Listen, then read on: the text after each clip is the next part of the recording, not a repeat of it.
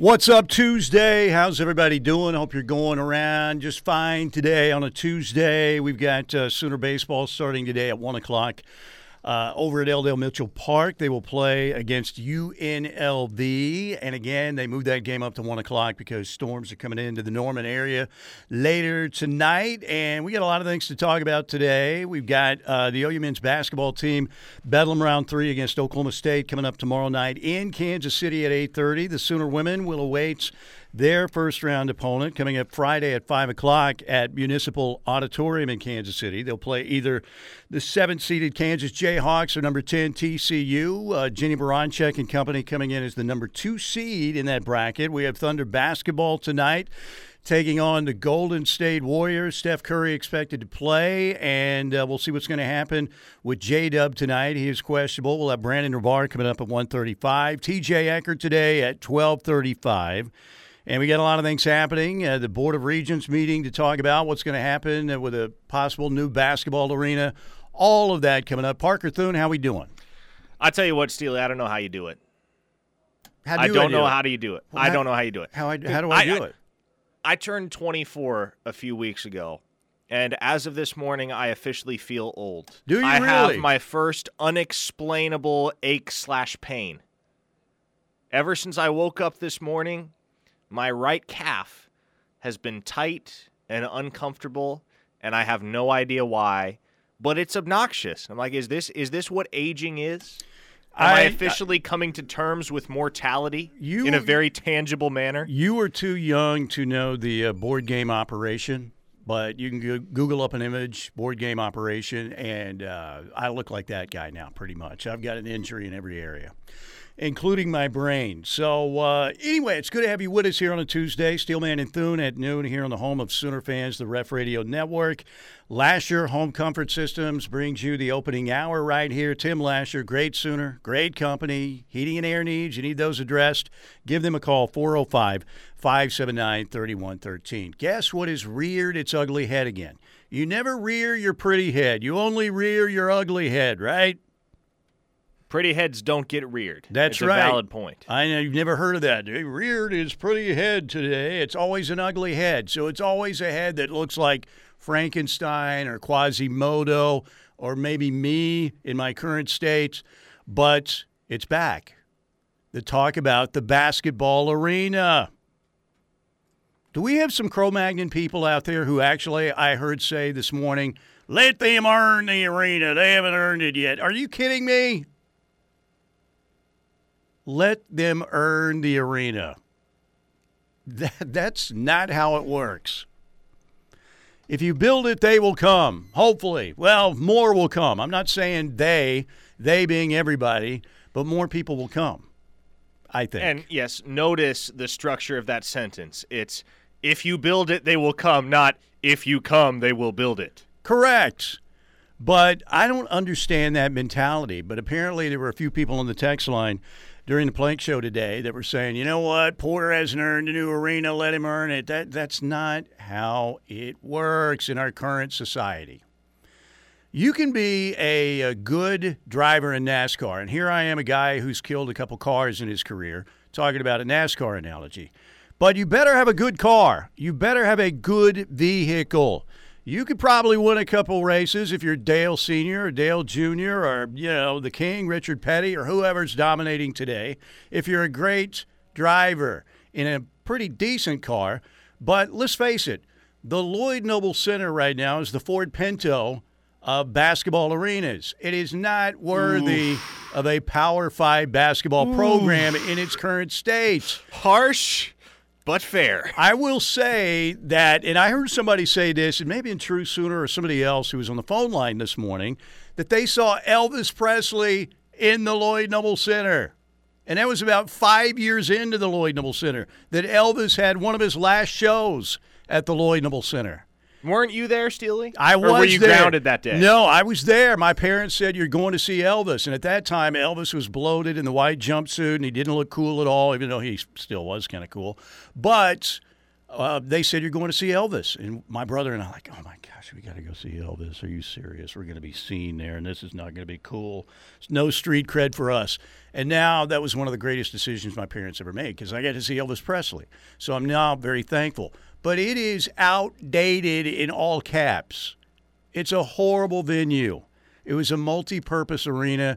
The Sooner basketball program needs a new facility. Now, I don't know if they do something to upgrade the field house. I don't think that can feasibly be done if you want to seat, 8,000 people or whatever. I think Baylor's arena, new arena, is going to seat 7,000. Texas's new arena, seats 11,000.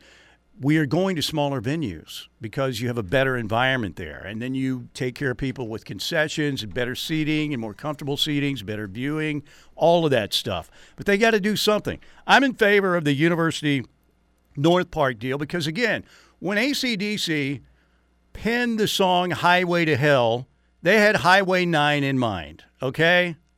There's no doubt about it.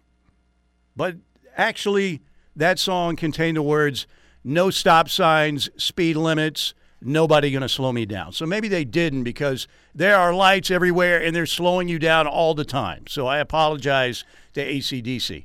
But you know what I'm saying? It's a horrible, horrible way to get to the LNC. And there's really no fast way through Norman either. So if you can get that arena on the north side in that area where it's more accessible off I-35, I think that's the best case scenario in my opinion. What do you guys think? Let's hear from you on the Air Comfort Solutions text line.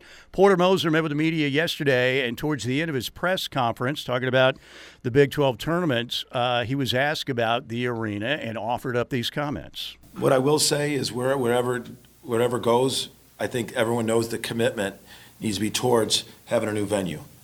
A new venue for men's basketball. To make it, you look at some of the teams' venues and atmospheres in this league.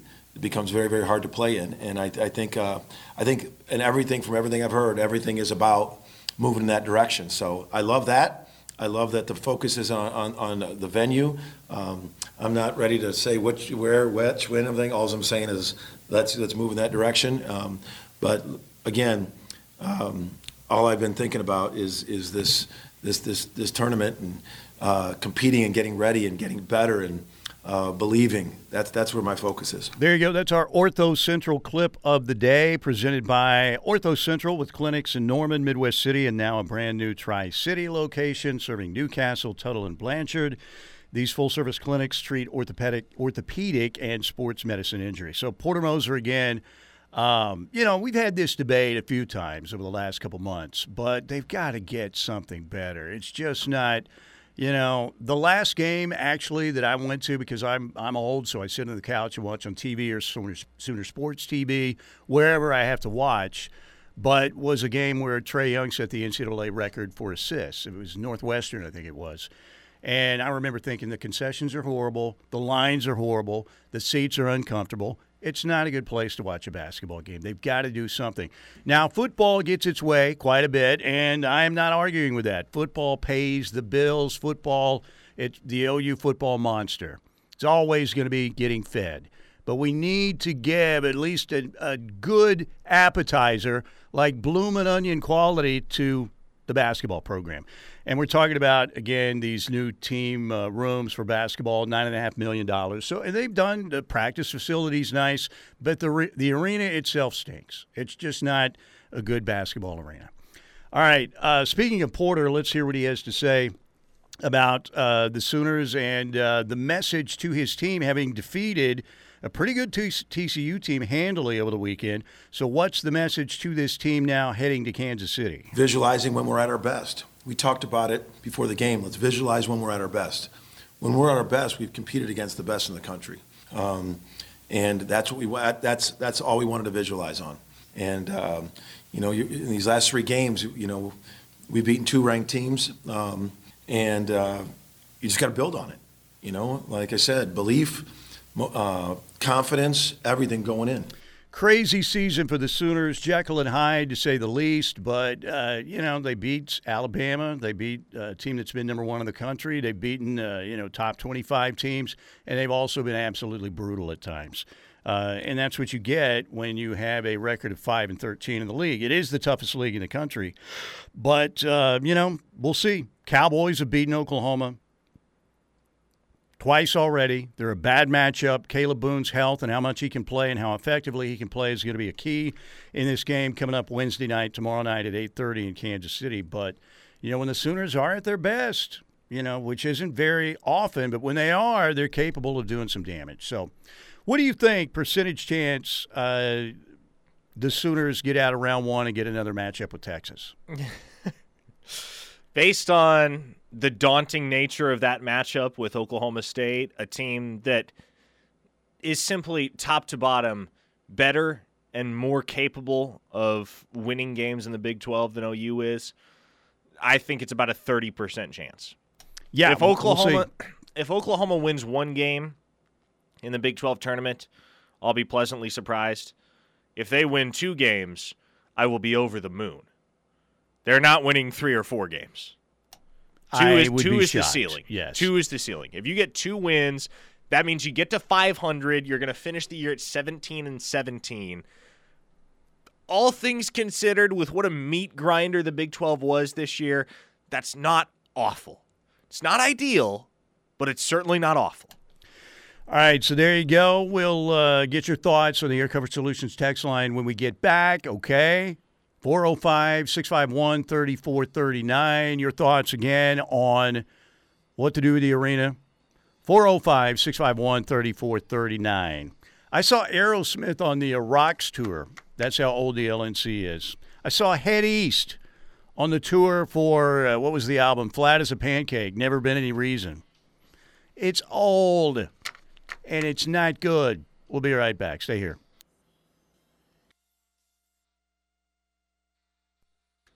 This song dedicated to the Lloyd Noble Center. Not the Lloyd Noble family, the center, the arena. Oh, did George Thorogood tour there too?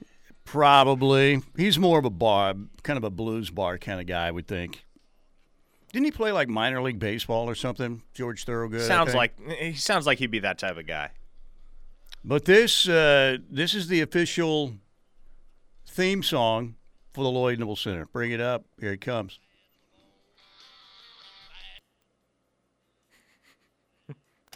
Bad. Come on, Steely. Bad. Bad to the bone. So the Sooners run out to that and with like T-shirts that say "This arena sucks" in protest next year. Drake, there's your next promo right there. There you go. Bad to the bone. Oh, man. Iconic stuff. You try it. Parker has too much dignity. It's not that I have too much dignity. Because I have zero. Ugh. Okay. I don't got that kind of guttural growl in me.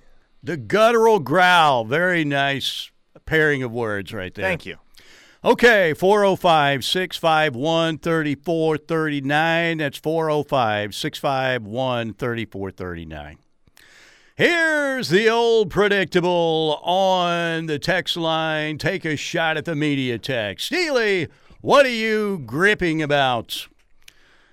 You get press passes, free food, and K-Rep provides limo service for you and your crew. That ain't true.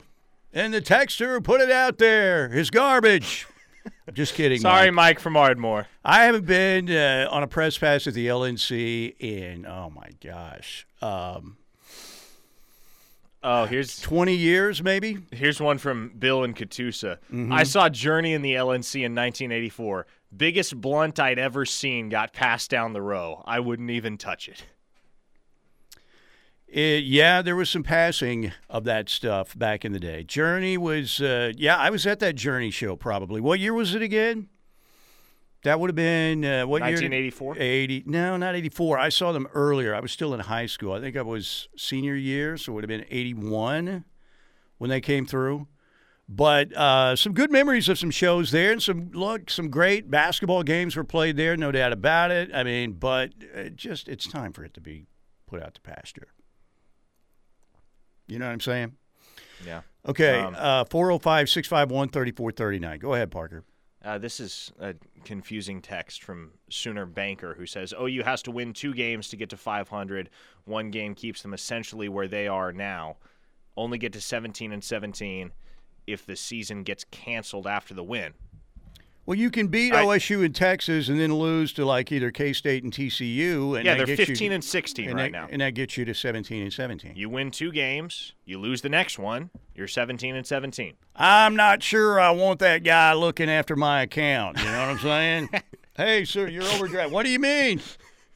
I'm just messing with you, Sooner Banker. I'm just messing with you. Thank you for the text. Las Vegas Sooner says, Steelman and PT, for my money, I feel a state-of-the-art venue on campus. Yes, I get it. Having near 35 or on the North Campus is popular, but having it on campus near students creates a special atmosphere. Going further from campus, not so much, but make it a brilliant design. I agree with that. That would be the best-case scenario if you can get it done. The problem, Parker, is getting to campus is not easy. The ways to get to campus for people, and people like convenience as much as anything else, or more than anything else, right? We want everything. We want our food delivered. We want our big screens where we can watch anything we want. We want a comfortable environment. Look, if there was some way they could renovate or, make the field house bigger in a better environment. I mean, I'm old enough to have watched games at the field house back in the day. But I just don't know if it's possible. And unless they create a better system to get around to like the heart of Norman, downtown Norman, and the campus area, I just think it's going to be a problem for people getting there. That's why I like the University Park area on the north side. On the text line, I'm all for a new arena, but would rather have it on campus and easily accessible for students. If you want a raucous crowd, students have to be a big part of it. Maybe the Mines can come up with a way to help alleviate the traffic issues. I agree, because, look, it's already so hard to get the average Oklahoman to care about OU basketball. What you can't bank on is building a new arena off I-35 and counting on all those people to start showing up. That's the issue right there. To me, the best spot for the arena to bring people in a convenient way is off I-35 in that area, Northwest Norman, University Park area. But the problem, the downside to that, will the students get out there? Would they make it to the arena? Now, if you're winning, they're going to make it out there. If you're winning big, if you've got Buddy Hield, you've got Wayman Tisdale or Blake Griffin. I'll never forget being in the LNC the night that Trae Young beat Kansas back in, what would that have been, January of 2018? That place was alive that night, Steely. Yeah. Brent from Jenks says, for the people that keep saying they need to win, Oklahoma has been winning the last 20 years. 2002 Final Four, 2003 Elite Eight, 2009 Elite Eight, 2015 Sweet 16, 2016 Final Four, along with notable recent players like Blake Griffin, Buddy Hield, Trae Young. Guess what? No new arena.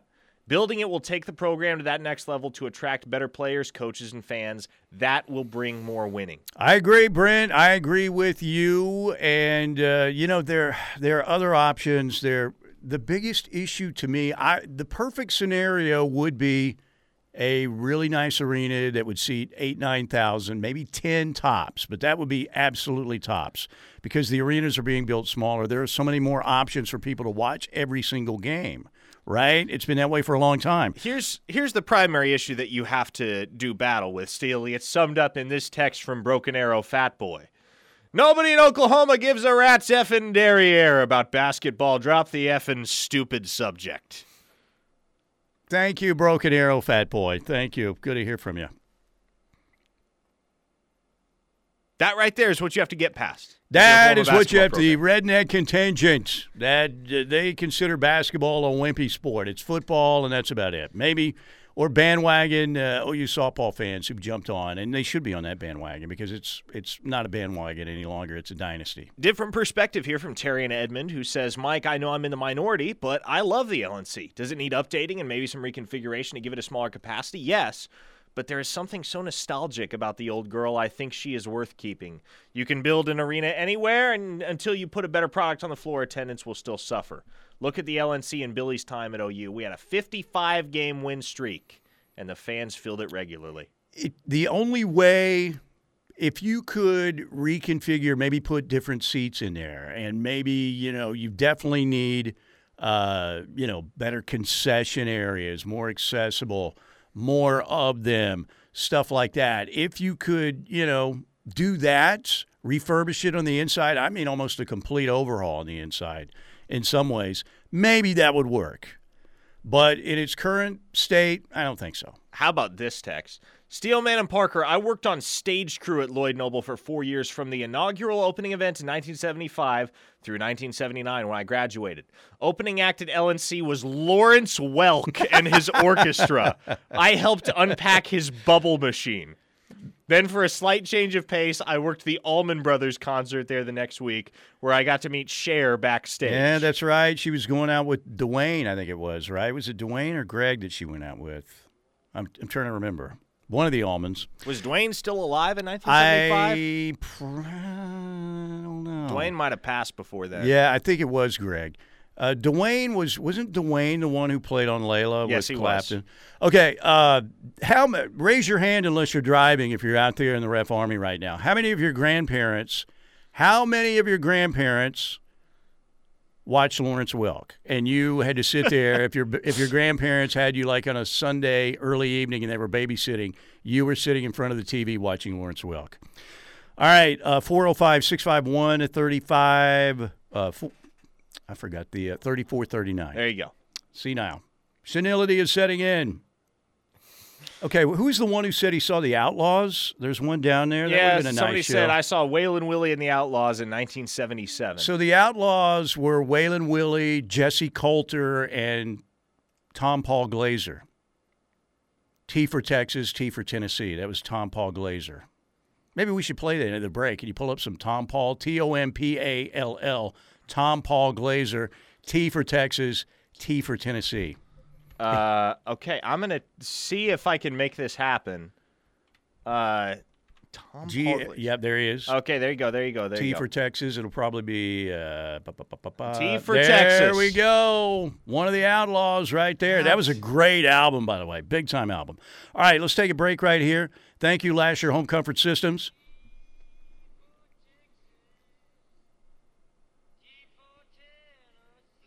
Yeah, here we go. That was a great album, I'm telling you, the Outlaws. I love Waylon and Willie. All right, take a break right here. We will come back with TJ Eckert, talking a little Big 12 tournament, Sooner football, and more next here on the Ref.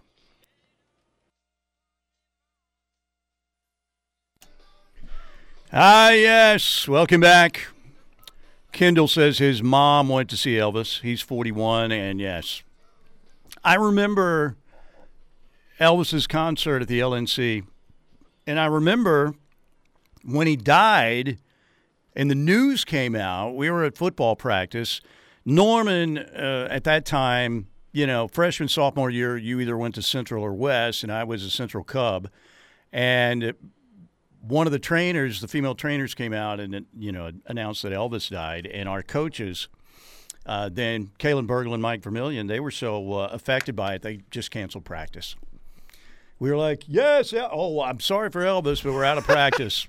So, wow. But needless to say, Elvis meant more to the old timers than he did to the high schoolers. That's right. But I'm very happy that my parents said, "You're going to see Elvis. You're going to see him." So yes, parents usually know best, right? Kids, you need to know that. All right, TJ Eckert joining us on the Riverwind Casino Hotline. TJ with the Board of Regents meeting here today, and again. $9.5 million, looks like, again, for team rooms for the basketball program. That has brought the Lloyd Noble Center conversation back front and center. What would T.J. Eckert's best plan be for a future home for Sooner basketball? Well, first off, since we're on the topic of the LNC, I did not know that Elvis performed at the LNC.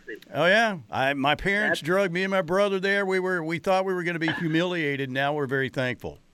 Wow, that is just too cool. Okay, so I just think building something off-site doesn't make much sense. I guess the LNC is technically not right in the middle of campus. I think I read somewhere that someone said it's 1.5 miles. Is that right? Is it really 1.5 miles? Doesn't feel like it's that far. Well, maybe close to that, maybe. It just doesn't seem that far when you think about the campus, but I guess that makes sense.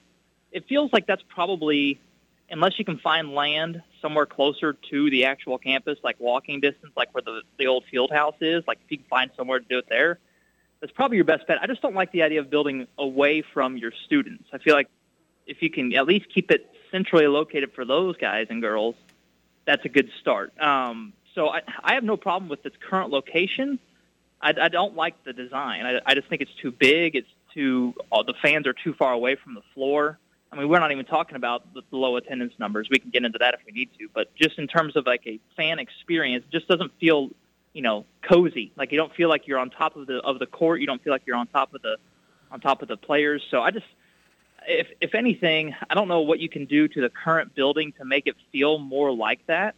That would be my first recommendation. But I don't like the idea of building off-site just for the fact of I like the fact that it can be on campus. It's easier to get to for students if they obviously want to go to the game. TJ, if the Sooners win 2 games in Kansas City, they get to 500 on the year. And it appears a virtual impossibility that they're going to make the field of 68. But if they can win conference games consecutively to close out the season and they can get to the 500 mark, you'd have to think, right, that in a year where the Big 12 top to bottom is so difficult, all things considered, sure, it's not ideal, but it's not terrible. It could be much worse. I think the year after OU made the Final Four, would they win like 12, 13 games or something? I think that's what it was. This has been the worst year since that season, and that team lost so much from that Final Four team that it just didn't. It felt like, okay, well, you knew they're going to take a step back with all the production that they lost. This team didn't have much production anyway, and just kind of fell off a cliff there once Big 12 play hit. So if you can finish the season, like you said, if you can win Bedlam, which is two-pronged, you obviously advance the Big 12 tournament, but you effectively end OSU's chances, your rivals' chances of making the NCAA tournament. That's a huge win. And then if you can beat Texas, I feel like beating 2 rivals back-to-back in the Big 12 tournament, you're right. It does feel okay. And you know what? If you do that, you never know what's going to happen once you get into those final couple games of the Big 12 tournament. So I don't want to speak anything to existence, but I think beating your Bedlam rival, eliminating their NCAA tournament chances, and then winning against Texas, that would be a really nice way to end what was a fairly disappointing season. TJ Eckert, our guest, and joining us on the Riverwind Casino Hotline here on this Tuesday edition of Steelman and Thune. All right, TJ, KTUL TV Sports Director, ORU plays tonight. Paul Mills and company have won 29 games. They're playing at 8 o'clock on ESPN2 tonight against North Dakota State in the Summit League Championship. Bottom line is, you win 29 games, but you lose this game tonight. You're probably not going to the NCAA tournament, and Max Abmas will not be able to play again in the NCAA tournament when he was so great a couple years ago with that great run that ORU had. What about this matchup tonight? And ORU wins. They've got 30 victories and an automatic bid. What happens if they don't?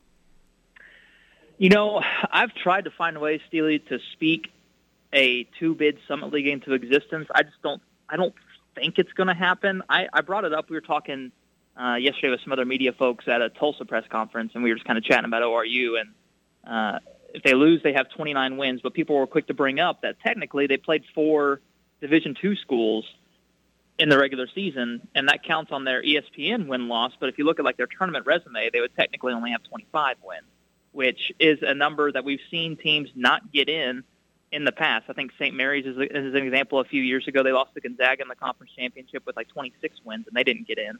I think Utah State was maybe one in the early 2000s, had 25 wins and didn't get in. So I think obviously the main focus is just win and take care of it yourself. But to talk about ORU, man, this is a team that will look similar, but I think different than that team that made the Sweet 16 run. I would argue they're better. They're more balanced. They have the experience. Kareem Thompson, Carlos Juergens, obviously Max Abmas. Those guys are all key contributors on that Sweet 16 run. Then you add in Connor Vanover from Arkansas, who has just found his spot there. He's a matchup nightmare. He's very similar to Musa Cisse when he's on the floor in terms of defensive presence. Guys are always looking for where Vanover is on the floor because he's 7'5". He blocks so many shots.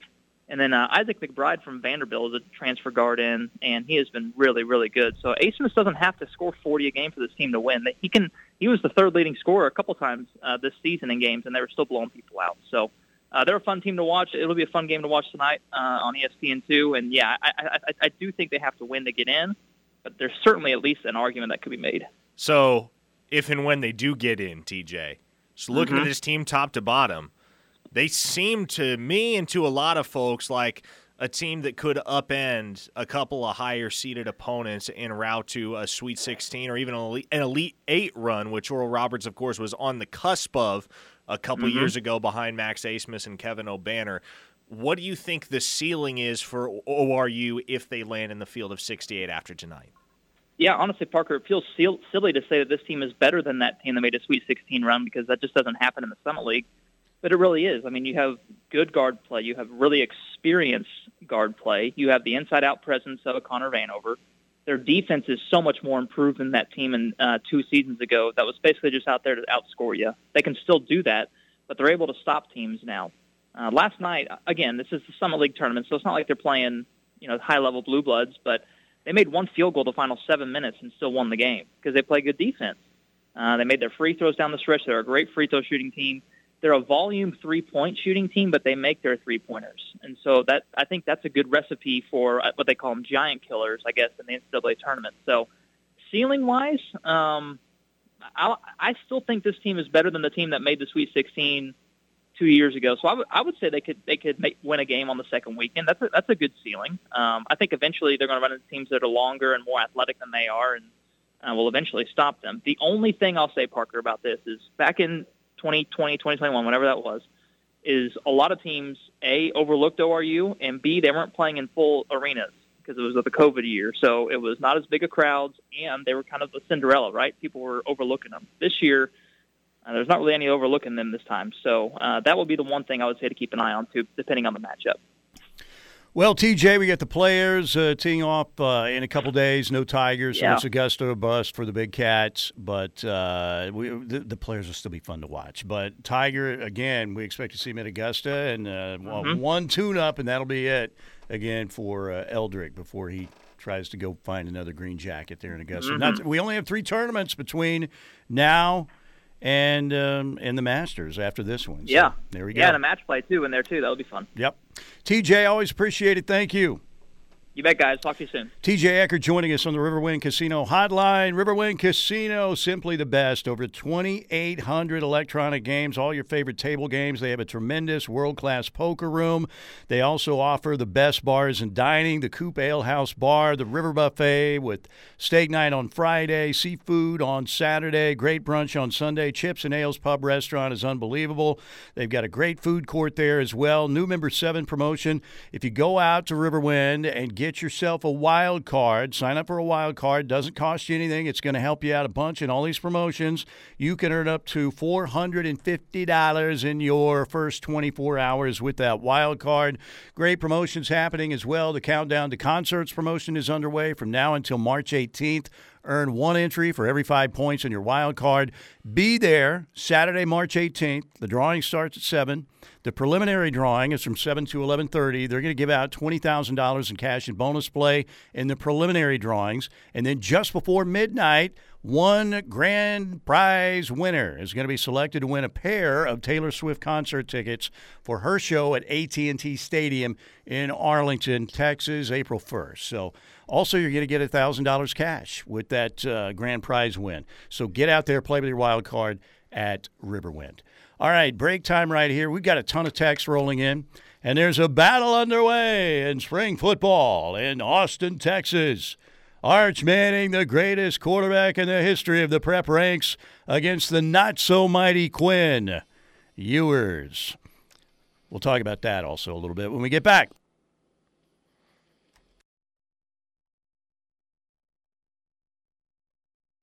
Longhorn Nation, we're back.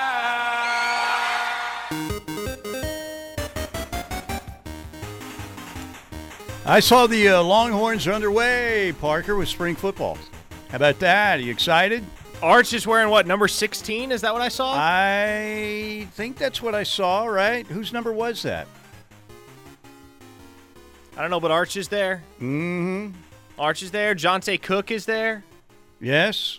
Anthony Hill's there. Mm-hmm. And Sark is still there. Man, you know not to touch Steve Sarkisian, though. He will light you up. Do not, walk up to him in a restaurant and touch him.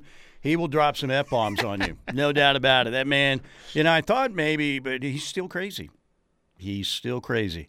But let's hear what Sark had to say yesterday about Arch Manning's early development and his battle, because he said it's an open competition between he and Quinn Ewers. Well, I think it's like anything. There's growing pains, we make a big deal out of the guy losing his ID twice the first couple of weeks of school, So he's a freshman in college, but he does take it serious and he wants to be really good. And the beauty of it, the guy, one of the guys he's competing with is taking it really serious and wants to be really good. And that competition should ultimately drive the best out of both of them. And that's what we're trying to create in our program at every position group. Because when you have that, that's when your level of play continually goes up and up and up. I thought Quinn had a really good winter, where, it's like anything. He was essentially a true freshman this time last year for us. And so there's a lot on his mind that it's like when the gears are moving, but there's no WD-40 in there, as those gears were grinding. And it felt that way for him pretty much all year long. This winter, it just feels natural. He's throwing the ball well. I think he's emerging as a leader. I'm watching him break the team down. I'm watching him do those things, which is positive. And I think what he's done, he's serving for Arch of, hey, this is what it looks like, and this is how to go about your business. And for Arch today, day one, there's some plays for sure that he would love to have back. And there's some other plays that he made. I think everybody was like, wow, that was a heck of a play. There you go. So the battle is on between Arch Manning and Quinn Ewers. Can we say that Quinn Ewers was a disappointment officially in year one? I mean, he had moments. He had some moments. He certainly had moments. I think, yes, it probably would be categorized as a disappointment. Based on the high standards, right? Yeah. I mean, he was never going to live up to the hype that he carried to Ohio State first and then to Texas as the number one consensus prospect in America, which I never understood that. He was good. He was never that good. But for Quinn Ewers, he did have moments, arguably no bigger moment than October 8th, the performance he turned in against Oklahoma in the 49-0 victory. But after that day, Steely, it was a steady downhill decline. Yeah, it was. Yeah, definitely it was. When I saw him first and I saw the haircut, yeah, Peyton did wear 16 at Tennessee. He did. That's why I was bringing that up. But I thought, this kid, I just can't see him being a superstar with that haircut, because you've got to look at yourself in the mirror and decide that's what I'm going with. And I just don't think that's a good decision. Now, I know that's very shallow of me to say that, but that's what I thought. So it'll be interesting. The last highly recruited quarterback to really pan out at Texas was Vince Young.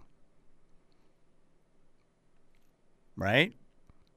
Yeah, you can make the case that Colt McCoy is in that category. But was he super highly recruited? Was he? What was Colt McCoy? That was so long ago. I don't even remember.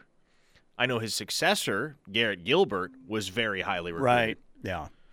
Colt, I would think, would have been a 4-star at the highest, would be my guess. But Vince Young obviously was tremendous. Chris Sims, way overrated, so we'll see. But, yeah, I thought that Peyton wore 16 at Tennessee too, so, yeah, you guys are right. Anyway, interesting that the Longhorns are already underway. And we're going to talk about Sooner spring football, not too far away, and the spring game, of course, April 22nd. How much is Steve Sarkisian having his strings pulled by the BMDs at Texas when it comes to the Arch Manning Quinn Ewers situation? I don't know, but right off the bat, we heard him say again that that this is completely open. And look, it should be. If Arch Manning's better than Quinn Ewers, he should play. But you always get the feeling that the big money donors are very much in control there. Sark, first 2 years. What kind of grade do you give Sark? Is that program moving in the right direction with Sark now after 2 years? Are they moving in the right direction? That's hard to gauge. Yeah, it is. Because I think it depends on how this recruiting class pans out and how quickly it pans out. Because, you talk about day 3 being move-in day on the golf course, right, in a big golf tournament. Year 3 is moving year, if you will. That's a good way to put it. I like that. It either happens in year 3 or it doesn't. And if it happens, there's going to be plenty of belief among the fan base, within the locker room. There's going to be plenty of belief that you're getting close to turning a corner. If it doesn't happen in year 3, man, people get restless. We saw it with Tom Herman. We saw it with Charlie Strong, who was gone after year 3. Mm-hmm. Yeah. Well, and the thing is, I do think, the first year was a disappointment. I don't think that I ever saw Sark. Somebody's asking on the Air Cover Solutions text line if Sark ever apologized for that incident. I don't remember seeing one. Maybe he did, but talking about when he blew up in the ball game, in the tunnel, in the pregame tunnel. But I don't know. I guess Texas is moving in the right direction. They're traveling in the right direction, but they're going like 50 in the left lane. You still don't know. This is, again, Brent needs to obviously get it turned around for Oklahoma this year. And I do think I think this Oklahoma team's at least going to win 9 games. Maybe I'm drinking the Crimson Kool-Aid here, maybe too much of it. But I just think with what they did in the portal and with what happened last year in all those one-score games, that won't happen again. We'll talk more about that when we get back. A little Sooner football conversation to start out hour number 2. You can listen right now on 94.7 FM. Baseball is on the app, 94.7 FM. Coming right back with hour 2.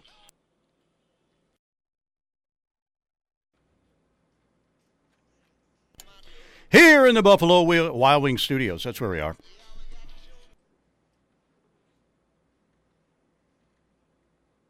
Hour number 2, Steelman and Thune on the Ref Radio Network, home of Sooner fans, presented by the Seth Wadley Auto Group, Pauls Valley, America, Exit 72. You're looking for selection, they have it. Cars, trucks, SUVs, pre-owned vehicles, the best selection and the greatest guarantee in the automotive industry. Oil changes, engines for life on newer used gas or diesel at no additional cost to you at the Seth Wadley Auto Group. Let's start out talking a little Sooner football, then we'll get right back to the text line. Parker, if I said it sounds to me like you are projecting the Sooners to win double-digit games this year. That's where we start. Like if I set the over and under at 9.5 for OU, that's where the number is. You're going over. I would take the over on 9.5. Now, combination of many things, schedule, improvement, better defense. What's the key? The schedule is not daunting. Again, we've talked about the schedule. There are 3 games I'm legit worried about. Texas, TCU, BYU.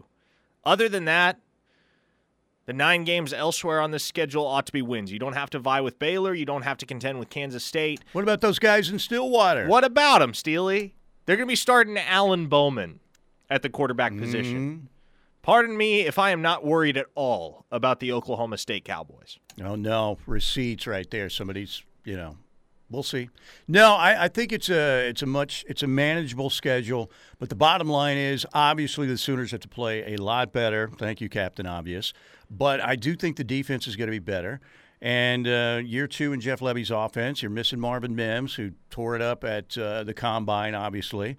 You're missing your best offensive lineman, Anton Harrison. You're missing your best running back, Eric Gray.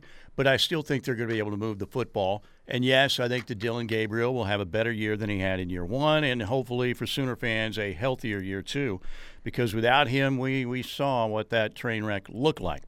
But Brent Venables the other day when he met the media was talking about all the Sooner newcomers. And remember, the portal guys were there. The early enrollees were there. Early impressions, Brent, liking what he sees out of this group. What I've seen through 4 weeks with this group of guys, and we're doing everything from segments and walkthroughs and just a lot of learning the playbooks on both sides of the ball. I've seen a great competitive depth, young men that chase excellence, football instincts, and really strong football intelligence, both with the high school and with the transfers. So, meeting the needs where we need. again, just going back, the 37 guys that we're bringing in, and again, we've dressed the lines of scrimmage with 15 offensive and defensive linemen, 9 defensive linemen, and 6 offensive linemen, 5 linebackers, 8 DBs as well, both safety and at corner, 3 tight ends, 2 running backs, 3 wide receivers, and certainly a quarterback in Jackson Arnold. There you go. So it's an overhaul in many ways. And, again, there's going to be some fierce competition in the spring for some of these positions. And I think Sooner fans are excited about this portal group, especially when you think about some of the guys on the defensive side of the ball. And let's start with Dasan McCullough. When he talked to the media the other day, he said, you know what, I like this portal group. I think it's pretty darn impressive. I mean, these are guys that are experienced, guys that you know that can play. So it's kind of like no-brainer guys, like guys that are already coming in and working. I'm already impressed with all of them. So there's definitely some signs there that are going to lead to our success. I've been jumping into workouts. The workouts have been pushing me. I mean, everything's been pushing me. Film, mentally, Coach Venables has been pushing me to learn this defense. So this is the exact reason why I came here, though, is to grow as a man, become a great football player, not just physically, but IQ-wise, too. So it's been great.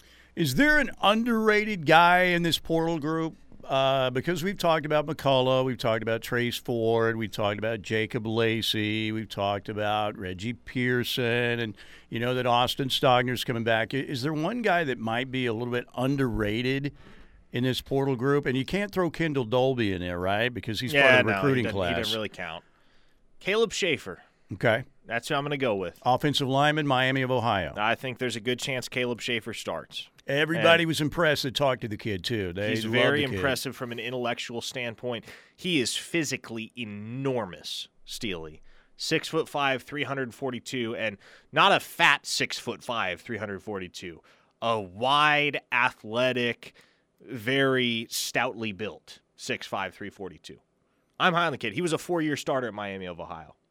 We'll take a guy like that. And, I mean, the Sooners last year went and got C.J. Colden from Wyoming, a guy that had done nothing but produce at the G5 level, and figured, you know what? With the skills he brings to the table, his game will translate. They're betting on the same with Caleb Schaefer. And I'm counting on the same with Caleb Schaefer. Yeah, I think that this group looks like they could make a huge impact, obviously, particularly when you think about the defensive line, Rondell Bothroyd, Trace Ford getting after the quarterback, Jacob Lacey, what they brought in, obviously Dasan McCullough, Reggie Pearson, Kendall Dolby, again, not in the portal group, but he's a newcomer, and he's highly thought of. I think the Sooners, again, last year was, look, at times it was a comedy of errors on defense. But this group, I think, has a chance to make a huge strides on that side of the football this fall. Let me also bring something up that probably has not been discussed on these airwaves yet. Oklahoma right now is in the market for another cornerback via the transfer portal. In the market for another guy with a ton of collegiate experience that can basically be a one-year rental. Now, some of you know who I'm talking about because I posted a note on him at OUinsider.com earlier today. But if you're not a VIP subscriber, now would be a great time to head to OUinsider.com and sign up for a $1 free trial, because I do expect the Sooners to lose a defensive back after spring ball, and the anticipation within the building is that they're going to lose a defensive back after spring ball. So that is part of the reason. Are we talking about a relevant DB that has played some major snaps? At Oklahoma? Yes, or elsewhere? At Oklahoma. Oh, the guy they're going to lose? Mm-hmm. I give too many details. People are going to know who I'm talking about, and I'm not sure I want that yet. But they're going to lose a defensive back. They're looking to bring in a defensive back to replace the guy that inevitably they are going to lose post-spring. Power 5 guy? No, not a Power 5 guy, actually. Okay. Much a guy in the vein of a C.J. Colden, for instance. C.J. Colden made some plays. There's no doubt. Yeah, he had an impact last year. There's no question about it. All right. So, again, I don't know. I just feel like, number one, they've got to get better defensively. I mean, last year in some of those games, it was just, the TCU game was an absolute catastrophe, obviously. Not only did you lose Dylan Gabriel, but then you lose Billy Bowman in that game, right, who was your rock-solid safety, and they just got lit up in that game. We all know what happened in the Texas game. You can't throw that one out, but at the same time, it feels like, that was just the worst case scenario happened for Oklahoma. And look, you should never be in a situation when your backup quarterback is really not a guy that should be playing backup quarterback in a Power 5 conference. Right? I mean, it was ugly. You going to slander Braden Willis like that? Well, Braden Willis, hey, man, I was thinking run that thing the whole damn game, right? I'm like, what? So, and then how many passes did Nick Evers throw? Nick Evers threw one pass. And that was the one that went straight into the ground. Yes, he threw it at Javonte Barnes' feet. Yes. Man.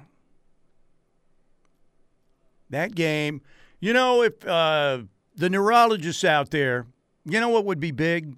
If you guys and ladies who are at the top of your field. Now, it's impossible to get in to see you, of course, because my wife needs to get in to see a neurologist right now. And basically, I think she could go get a visit to the Pope before she could meet a neurologist.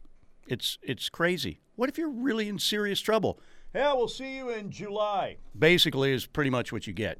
So anyway, beside the point. But if you could create something, a minor outpatient surgery on the brain where you could remove certain memories from people's brains, I think many people would start with the 2022 Oklahoma-Texas game. You just go in, surgically repair that area of the brain. Where is that? Is that in the hippopotamus or wherever it is? What is that, the section of the brain? The hippocampus? Or is it the hippopotamus? I think it's the hippocampus. It's the hippocampus. Okay, it's not the hippopotamus. Somebody asked on the text line, what number is Woody Washington going to wear? Derek LeBlanc's pictures, he's wearing 0. So I believe this is, to my knowledge, what the plan is. David Agwebu transferred to the University of Houston. Right. Thus vacating the number 2. Who does number 2 work for? So here is, to my knowledge, what is going to happen.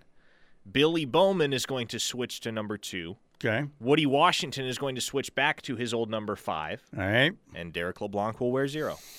There you go. Shuffling numbers. What is, besides the OU Texas game 2022, if you could have a brain surgeon remove a memory, and it is the hippocampus, it's not the hippopotamus, the 88 OU Kansas basketball game would be another one. That would be one day. That'll happen, right? They'll be able to erase memories. There's no doubt in my mind. There'll be an app for it. Erase memory, yes or no. And you press yes, and you erase the memory. It won't be too long. I would say in the next 20 years, you'll be able to erase memories. No. Yeah. Steely, This isn't science fiction. This will be reality. I hope for your sake that you have passed on by the time we get to that point as a society, because that is officially the point at which the machines will control us. Oh, there's no doubt. No doubt about it. I mean, sometimes it'll end up being like a frontal lobotomy and the people will just not be there anymore. But at least they won't have to think about OU Texas 2022. So I would remove Lincoln Riley from my brain. That's a winner right there going into the break. 405-651-3439. That's a winner on the Air Comfort Solutions text line. Good stuff. All right, break time. Good to have you with us. Let's get the text still rolling in. Thank you, Seth Wadley Auto Group in Pauls Valley. Hour number 2, Steelman and Thune here on the home of Sooner fans. It's the Ref Radio Network.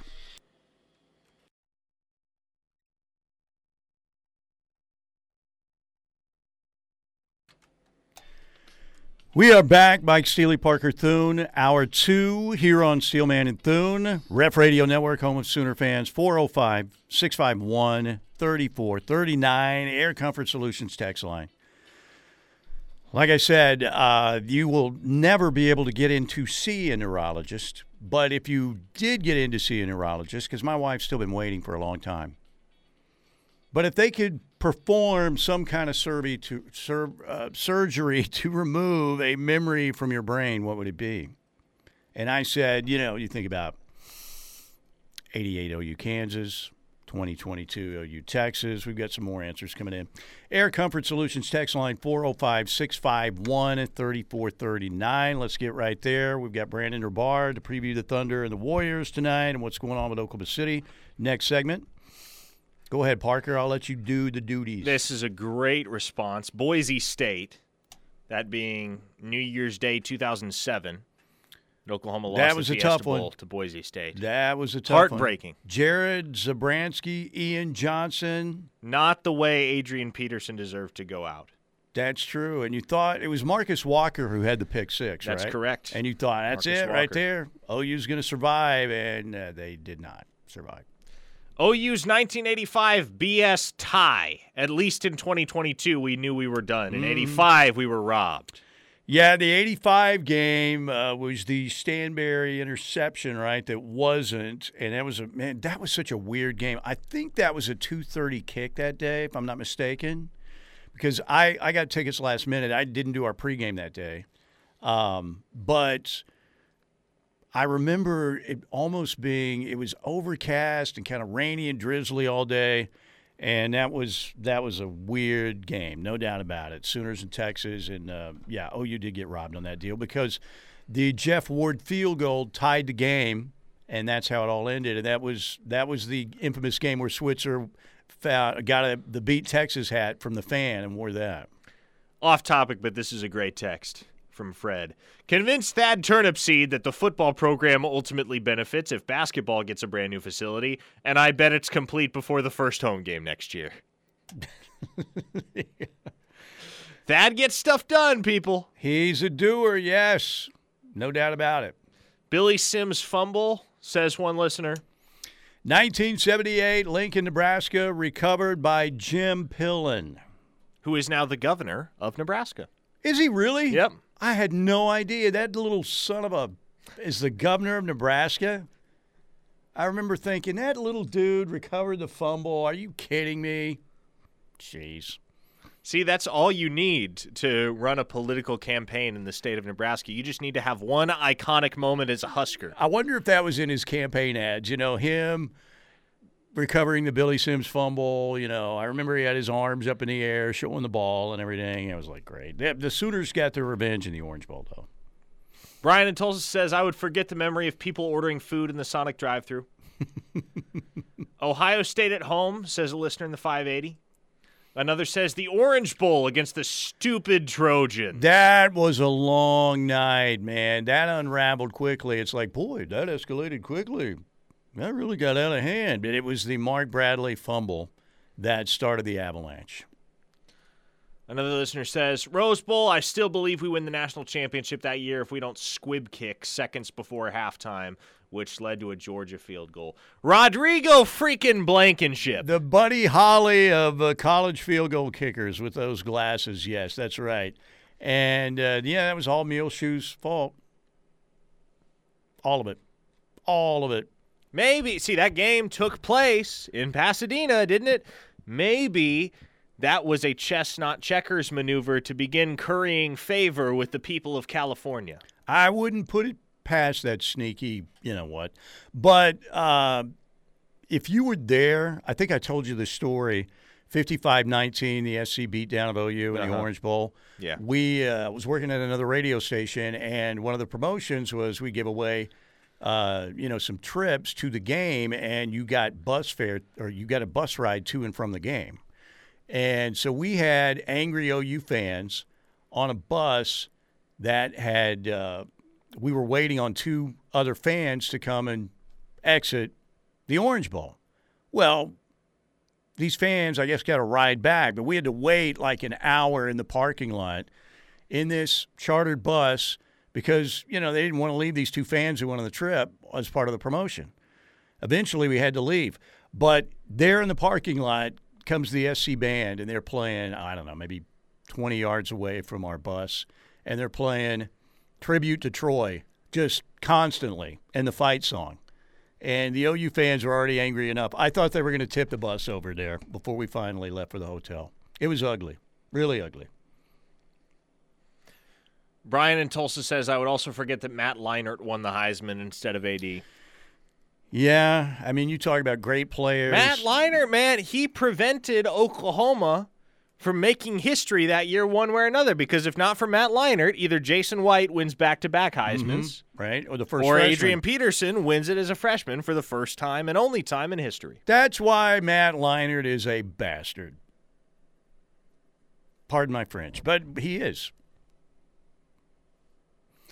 The Notre Dame game that ended the winning streak, the Dick Lynch touchdown. Yes, the 47-game winning streak came to an end. Dick Lynch? That's someone's name? Mm-hmm.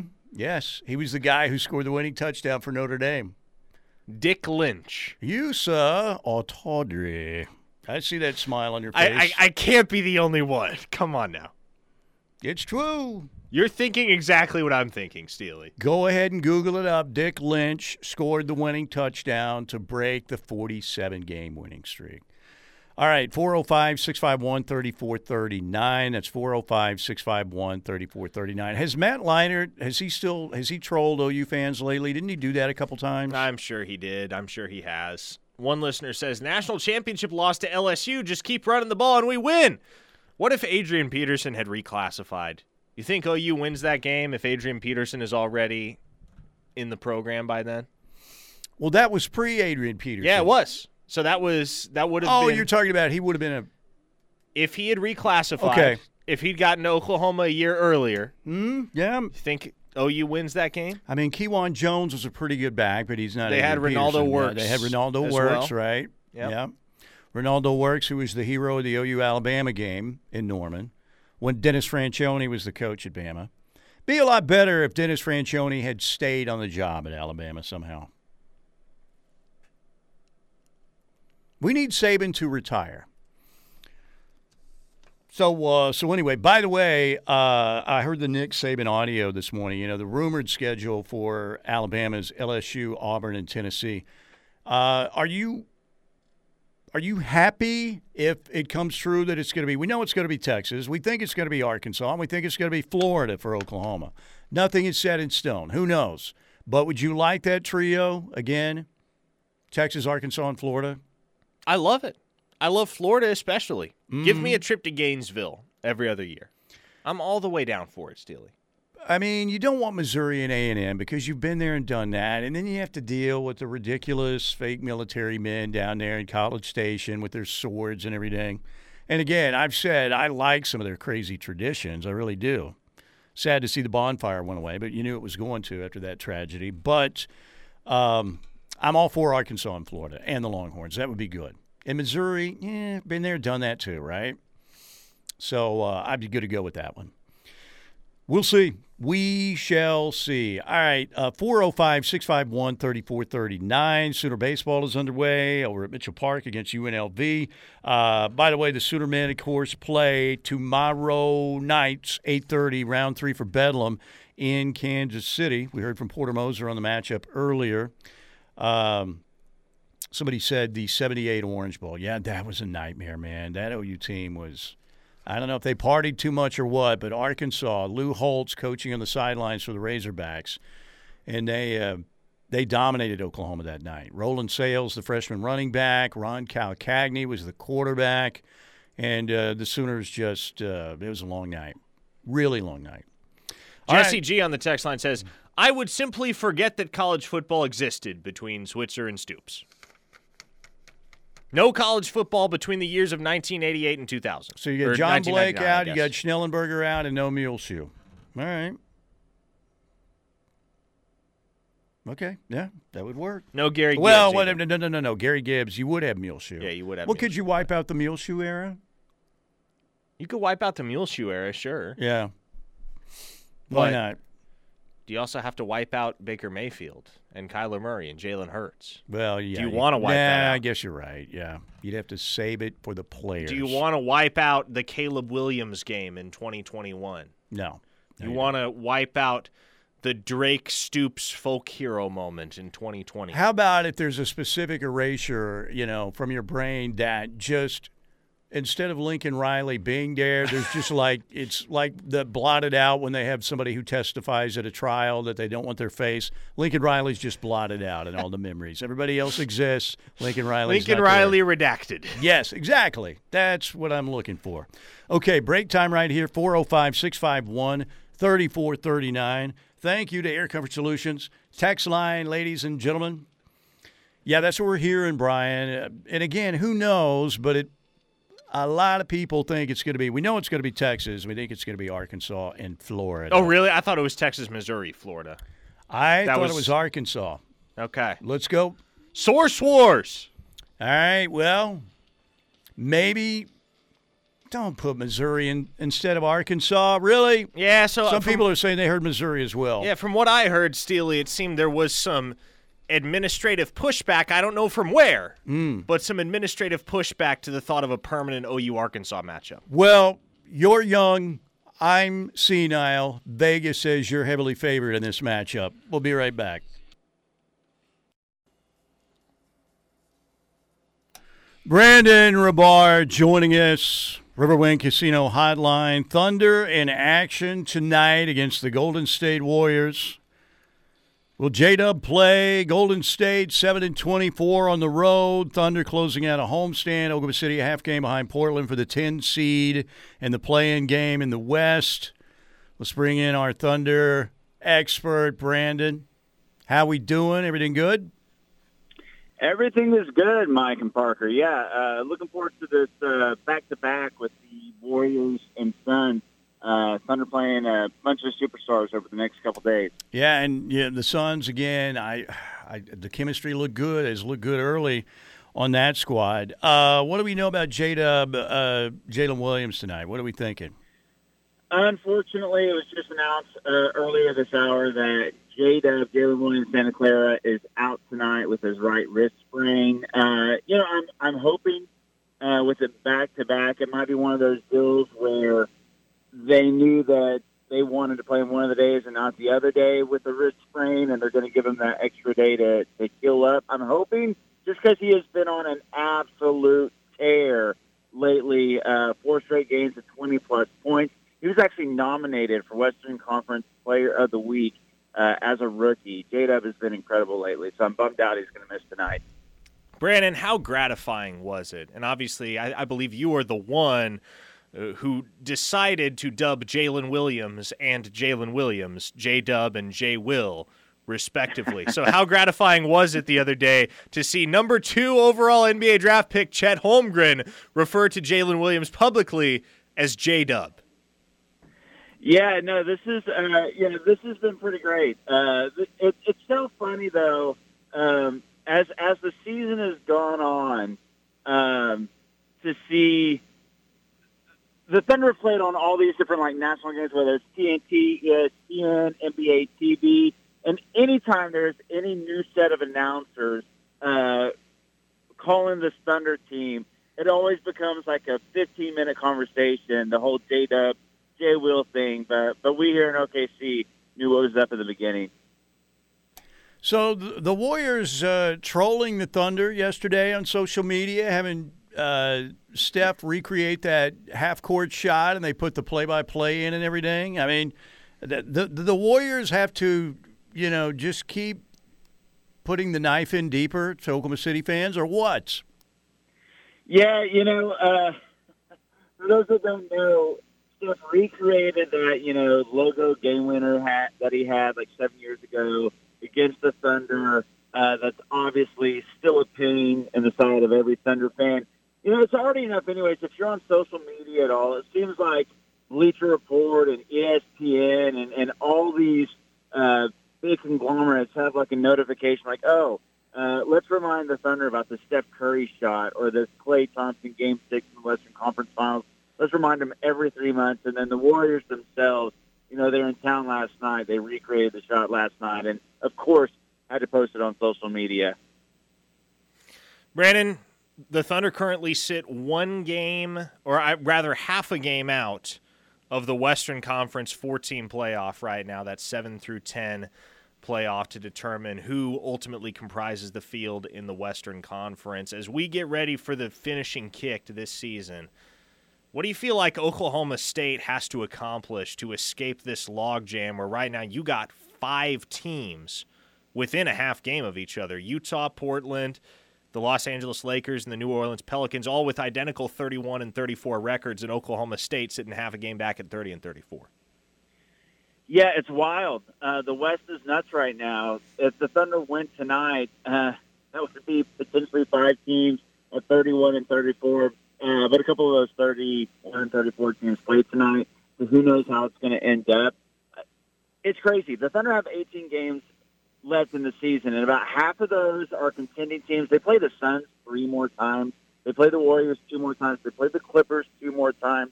But then they play the Pistons. They play the Rockets again. They play the they play the Hornets, I believe, and the Pacers.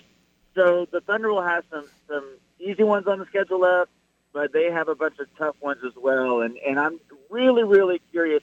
Sam Presti said as long as Thunder are playing games of consequence, they will play to win. Once they're not, they'll stick to development. And it's going to be really curious to see after this double feature of the Suns and Warriors back-to-back, how the Thunder are looking and how the rest of the West is looking here in a couple of days. All right, return of Poku to the G League. He seems like he's been out a while, man, a long time, and he actually was having a really good season before he got hurt. What are your thoughts on Poku's road back now this season?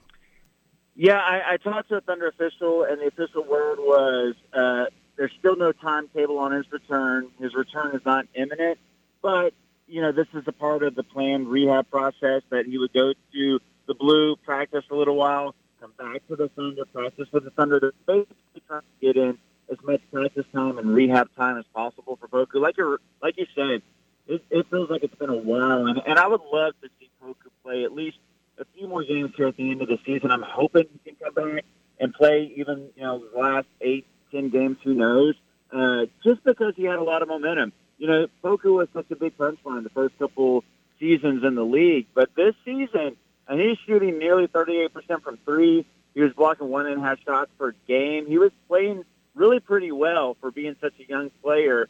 His turnaround has been big. So I hope Poku plays again this season.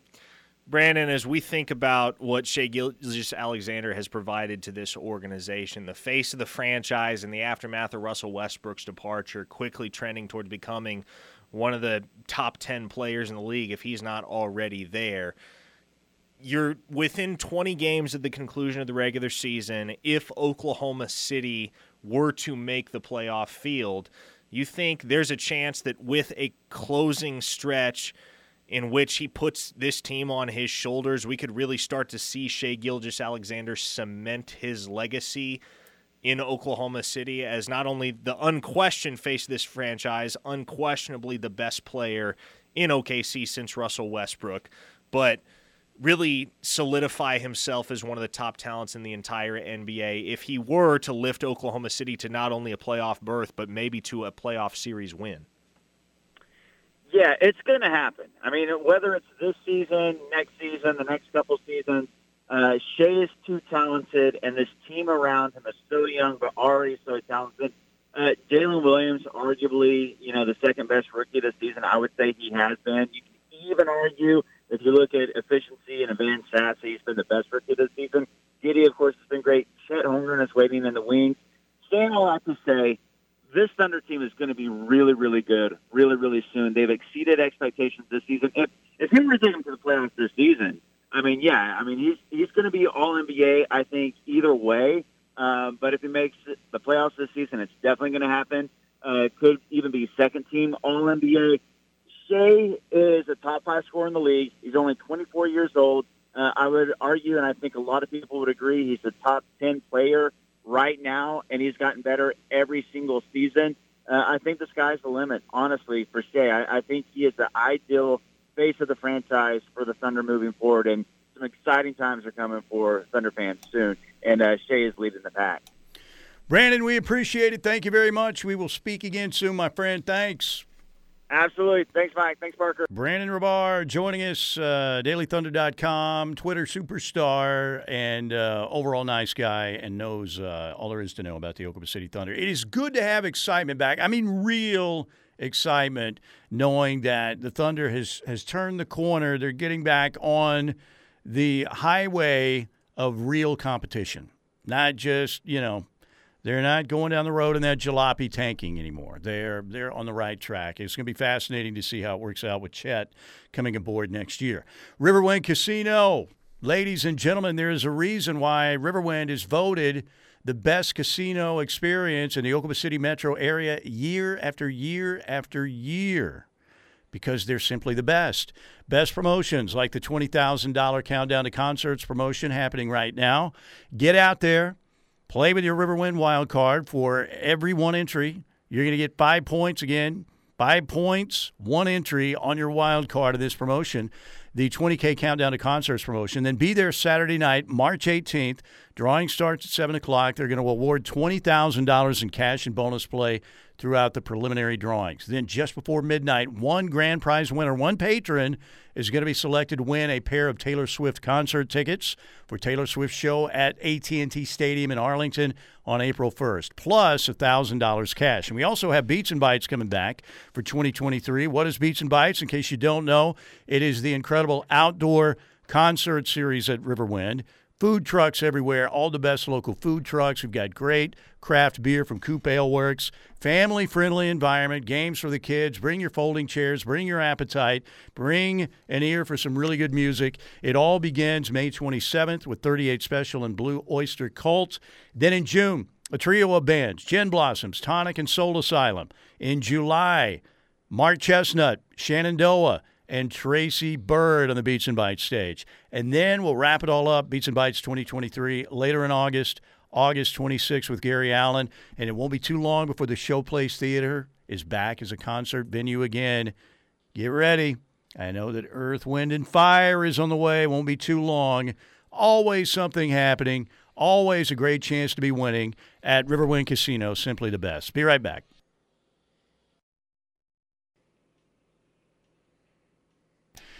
Yes, we're getting a real rush out of that bumper. That's big time. What a great tune.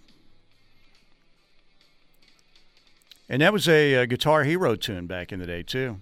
YYZ was? YYZ. That's what I think. Yes, I'm almost positive. All right, 405-651-3439, Air Comfort Solutions text line. Let's close it out with as many texts as we can get to. Fun fact, though, when I was a senior in high school, I played this song on bass at my high school's talent show. Nice. So you were Geddy Lee. Nailed it, too. Nailed it. I finished second. I was pissed. What? Who did you finish second to? I don't even remember. That was in Nebraska, so somebody who did something with corn, right, or something like that. Yeah, right? It might have been. So somebody illustrating the process of producing ethanol or whatever. Justin in Coweta on the text line says, "I freaking love the way you appreciate the way you approach dumb crap, Steely. I know I can always tune in, and you're going to make me feel like I'm not the only person left with logic and reason. Keep up the good work on calling out the morons of the sporting world. Much respect, sir." See, I was worried about that, Justin. Thank you very much, because when I first read that, I thought you were talking to Parker. I freaking love the way you approach dumb Steely. But it actually worked out better than I thought. I was afraid to open that one up. Thank you, Justin and Coweta. The Bryan brothers, Coweta, right? Rick Bryan, he doesn't get talked about enough, man. The Bryan brothers, studs from Coweta. Thank you, Justin. Thank you. All right, I would like to forget OSU's medallion. That's such a big deal for their football team. I believe the game ended in a tie. How weak. I remember their medallion. Yes, we did a big parody on the medallion, like it was a movie trailer. I need some background on this because I have no context.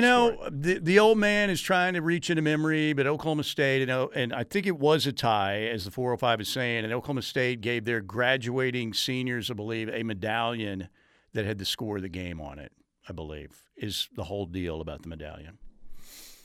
As someone who attended the University of Tennessee, there are nothing but horror stories regarding how Florida fans treat traveling fans in Ben Hill Griffin, the swamp. Let's say it's not lemonade being thrown at you. Oof. Good Lord, man. Holy cow.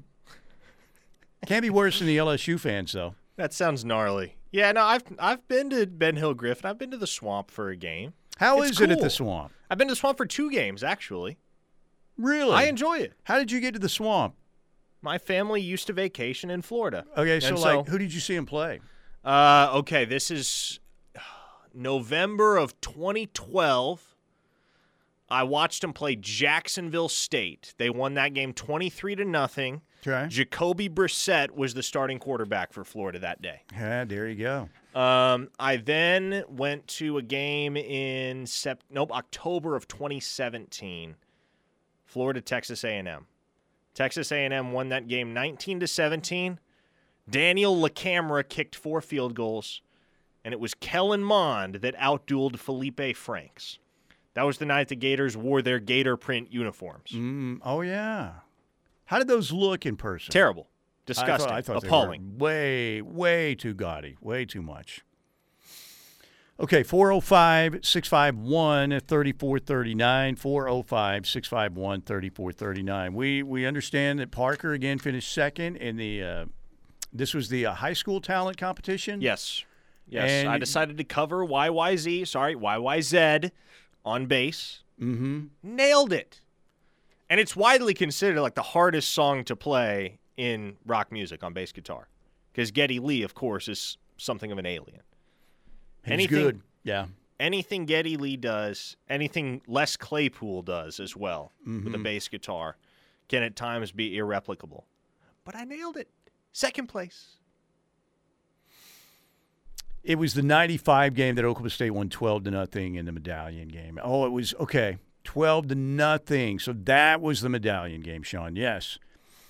Like I said, there are a few days every now and then where the old man's brain is on dial-up. Like I said, I'm on America Online occasionally. So give me a senility mulligan like maybe once every couple days.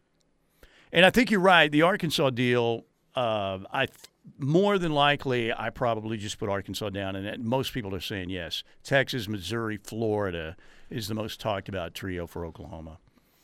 I don't know, some Missouri games. You had some memorable ones. You had, the Go Joe Go game in Columbia back in the 70s. Then you had the Chris Chester game in Columbia. Booger Boy, Chase Daniel. The Sooners, of course, I'm trying to remember. That was the team that Chase Daniel played with Jeremy Maclin, right, who Oklahoma was second on in that recruiting battle. Chase Daniel, man, for carrying a clipboard around he's soaking up, the good life in a hot tub like Uncle Rico dreamed of by being a clipboard backup guy for a long time. He's made nearly $100 million doing it. $100 million. By the way, speaking of $100 million, Geno Smith re-signed with the Seahawks yesterday for 3 years and $105 million. That's $35 million a year. If you'd told me 8 months ago that in the year of our Lord 2023, an NFL team would be signing Geno Smith to a contract worth $35 million annually, I would have laughed you off the face of the planet. I'm with you. Yeah, I'm with you, but guess who was not very good in Denver and who was much better than expected in Seattle? Russell Wilson was a disaster. Geno Smith had a good, solid year for the Seahawks. Imagine convincing anybody that the Seahawks were going to upgrade, going from from Russell Wilson to Geno Smith at quarterback. And I doubt that Geno Smith was on an airplane going to a road game doing knee high, what do they call them, the knee touches that he was doing going to London when all his teammates were trying to sleep. Russell Wilson. Hey, listen, Russell Wilson just got that dog in him. He's always grinding. I don't like him. No rest for the wicked. I don't like him. I just think there's a lot of phony there with Russell Wilson. No, there is. There's some phony in Russell Wilson, definitely. All right, we got to get out of here. Thank you to the Seth Wadley Auto Group in Pauls Valley. Thank you to our friends at the one, the only, simply the best Riverwind Casino. Let's get locked in. Parker, Tyler McComas, a tremendous hour of radio coming up next right here on the Ref. Have a great Tuesday.